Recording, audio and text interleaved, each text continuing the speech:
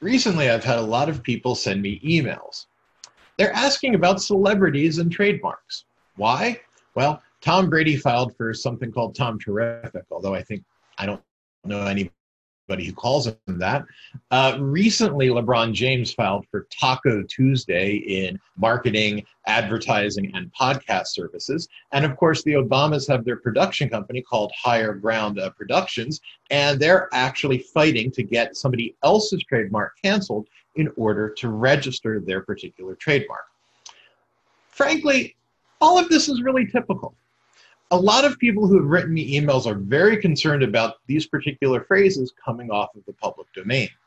Well, yes, but that's the point of trademark law, is that we pluck these phrases from out of the public domain and, well, for very specific uses, there's a specific reason for the use of these phrases. And the use of, well, Tom Terrific, I don't think he'll get that, or Taco Tuesday, well, it's for marketing and advertising services, or a fight between a former president and another enterprise company for the phrase higher ground. None of that phases me. All of that sounds like Wednesday.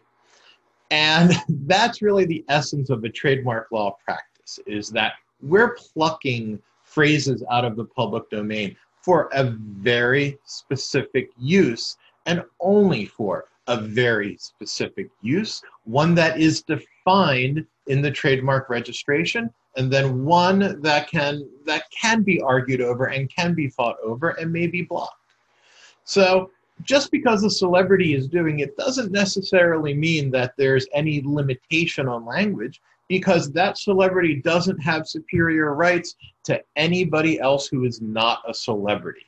This is why I encourage all of my clients from the very beginning to do a thorough search of trademarks, to understand that trademark use and trademark registration go hand in hand, and to understand that in order to maintain your registration, what that use needs to look like.